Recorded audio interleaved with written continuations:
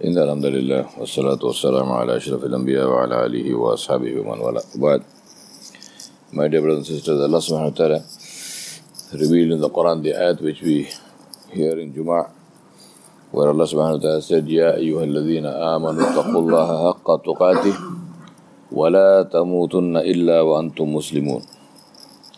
Allah subhanahu wa ta'ala said, O you who believe, have taqwa of Allah subhanahu wa ta'ala as it is His right. Haqqa tuqati.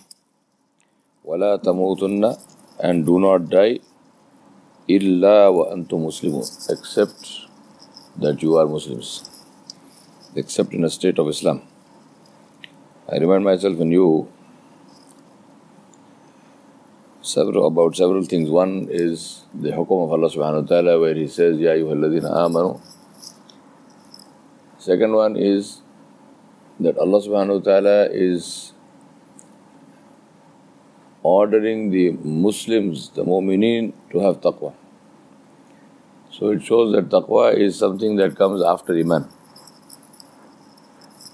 Allah did not say, Ya ayyuhan nas ittaqullah haqqa tuqati. Allah said, Ya ayyuhalladhina amanu ittaqullaha haqqa tuqati. So taqwa is after iman. So the first and most important thing for us to understand is that we seem to be in this misguided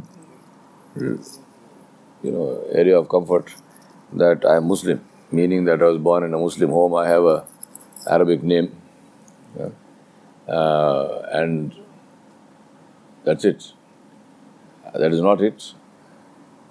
That is only the beginning. In some cases, might not even be the beginning, because just being born in a Muslim home and having a Muslim name is not does not necessarily indicate anything. But even if you are, and I am at a level where we are following the faraid, we are not just, we don't just have a name, but we also stay away from haram and we follow the faraid. That is still not enough. Allah subhanahu wa ta'ala is saying, have taqwa of Allah, meaning be concerned about the pleasure of Allah, be concerned about the displeasure of Allah. What is it that pleases Allah and what is it that displeases Allah subhanahu wa ta'ala? Be concerned about this, and not just be concerned about it as one of the things to be concerned about. Not be concerned about it as nice to do. I think we should have taqwa. It sounds like a good idea. That's not the... Allah subhanahu wa ta'ala is saying, be concerned about it more than anything else. Haqqa tuqati. It is His right. Have taqwa of Allah as it is His right that you should have His taqwa. Fear the displeasure of Allah as it is His right that He should be feared, that this displeasure should be feared. We have to see what is the right of Allah subhanahu wa ta'ala. And rights, as we know, rights are the outcome of things that somebody does for someone. Parents have rights on children. Why? Why is it that all adults don't have the same rights on all young people? The rights of parents are different. The rights of parents are different because the contribution of parents is different. If the child is sick, everybody is concerned. The whole family will be concerned and people will be making dua and so on. But the one who stays up the whole night is the mother or the father. It's not somebody else. Even though the others might be closely related, but illa mashallah, they are not staying awake all night. That doesn't mean they don't love the child, but there is a difference. There is a difference between a parent and another adult, whoever that adult might be. Teachers have a right on students. Why? Others don't have that right. The right, and in some cases the right of the teacher is higher than the right of the parent also. Because the teacher who is, and I'm talking about the spiritual teachers, I'm talking about those who teach, I'm not talking about your physics and chemistry and math teachers, I'm talking about the teachers of Islam, the shuyukh, who teach you the way to reach Allah, who teach you the way to Jannah, who stand up in the night and who cry for you and make dua for you, which nobody else will do. So they have rights. The point I'm making is, take your employers. Your employer has a right on you. Right? You are questionable before Allah subhanahu wa ta'ala on the day of judgment. If you are taking a salary for a certain number of hours and you don't give those hours to the employer, you are actually questionable. Allah will question you because this is haram. That income which you are earning, where you are charging them, getting a salary for a job and you don't do the job, that income is haram. That part of the income will not be jaiz for you.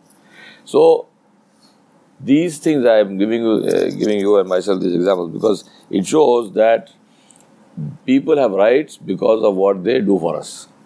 A stranger on the street has no right on me. Right? I might be kind to him and so on because of my own akhlaq, and I should do that. But the stranger cannot claim a right on me. But people who have done something for me, they have a right on me. And this right varies with the extent of the ihsan. So the parents have the biggest right because their ihsan is the biggest. No child can fulfill or pay back the ihsan of the parents. No child, no matter how beautiful you are and no matter what you are, you can never repay your father or your mother. That is simply not doable. And we have the hadith of Rasulullah Sallallahu Alaihi Wasallam where one of the Sahaba, he came and he said, Ya Rasulullah, I took my mother for Hajj and she cannot walk, so I carried her on my back. Can you imagine? He's talking about carrying his mother for the whole Hajj on his back. And he said, I did that. Do you think I have paid her back for her ihsan on me? Nabi Sallallahu Alaihi Wasallam said, you are carrying her on your back for the whole of Hajj. Did not even pay her back for one of the birth pains that she suffered when you were being born. Not even for one pain. Yeah. So, alhamdulillah, what he did was good and Allah subhanahu wa ta'ala will reward him for it and so forth. So, it's not meant to belittle the deed, but just to give the... Nabi Sallallahu Alaihi Wasallam is explaining the level of ihsan of the parents with regard to whatever the children might do for the parents. And we see it all the time. We see it all the time in our lives. No matter how good the children are, what the mother and father do for the child routinely, they are not even doing it, that somebody should thank them or somebody should take note of it. That is like breathing. This happens. Children don't do that. And even if children do something, they are looking to see somebody must say, oh, kitna acha bacha, what a nice person, and what a nice son, what a nice daughter, how much they help their parents. Point I'm making is that the duty, the right of somebody is in proportion to their contribution to you. Greater the contribution, more the right. Now take this to Ta'ala Allahu al-Amthal. Allah is beyond the masal, but take it to the issue of ittaqullaha haqqa tuqati. Have fear the displeasure of Allah. It is His right. As it is His right. So how does it become the right of Allah subhanahu wa ta'ala? What is Allah's contribution to my life and your life? Where does it begin? Where does it end? If we cannot even pay back our mother, the mother didn't create you. The mother did not create you.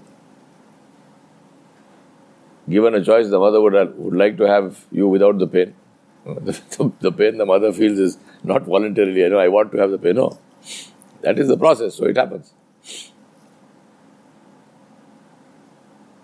Allah subhanahu wa ta'ala created us. Allah subhanahu wa ta'ala gave us absolutely everything which we have, without exception. Allah subhanahu wa ta'ala sustains us on a continuous basis. Allah gave us Iman. Allah subhanahu wa ta'ala, we ask Allah to strengthen our Iman and to keep us on Iman and to take us in a state of Iman. And nobody can list the ni'mat of Allah subhanahu wa ta'ala jalla jalaluhu. So I'm not even going to attempt to list. I think the message for myself and you is, let us try to do that today. And say since rights are in proportion to contribution, what is Allah's contribution in my life? Let's try to do that as an exercise. Huh? And don't just say, oh, both hai yaar, oh, kya bolna. Aisa nahi. Karo. Actually count. What do I owe to Allah? We can never repay, but we should try. Like the parent, for example. I mean, the children may never be able to repay the parents, but obviously the child cannot say, you know what, I can't repay you, so forget it. No, you can't repay, but you have to do something, to try to do your best. Even if you cannot fulfill, do whatever you can do, to whatever extent you can do. So with Allah subhanahu wa ta'ala also, let us try to at least list and say, what are the 10 in order of priority? What are the 10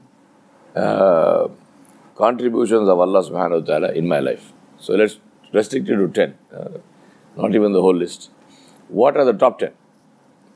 According to you, according to me, and it might be different for different people. What are the top 10 list of contributions of Allah in my life? And then we will see, therefore, what is Allah's right on me? That I should fear I should never displease Allah subhanahu wa ta'ala. Ya ayyuhalladhina amanu ittaqullaha haqqa tuqati. So let us make dua that Allah subhanahu wa ta'ala accepts our action and try to do this action consciously, thoughtfully.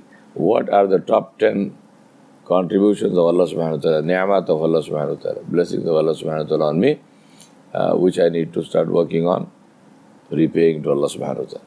Knowing it can't be done, but we do. We make our effort. Inshallah, we ask Allah to put barakah in it and to accept it. وصلى الله على نبي الكريم وعليه وصحبه أجمعين برحمتك يا أرحم الراحمين.